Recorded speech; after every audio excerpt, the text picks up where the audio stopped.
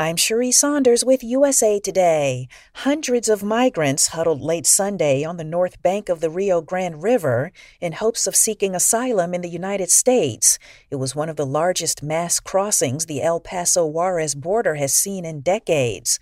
Officials have seen an influx of thousands of migrants along the U.S.-Mexico border, with the Title 42 restrictions scheduled to end on December 21st. Immigration experts have said the decision to end the policy could have triggered the surge in asylum-seeking migrants who were released by federal immigration authorities in border state communities.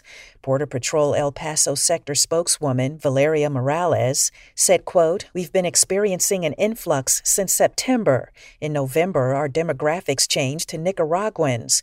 You see the migrants staging and waiting to be transferred," unquote. Title 42 was introduced under President Donald Trump's administration in March 2020.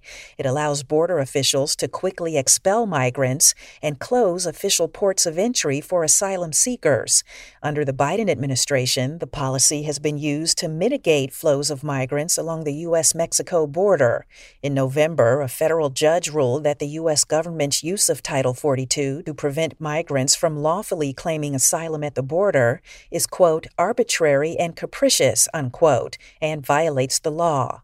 Judge Emmett Sullivan of the U.S. District Court in Washington gave the Biden administration until December 21st to stop the expulsions.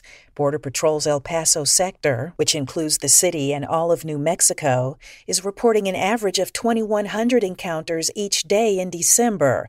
The encounters include apprehensions of those who attempt to evade border agents and asylum seekers who are turning themselves in.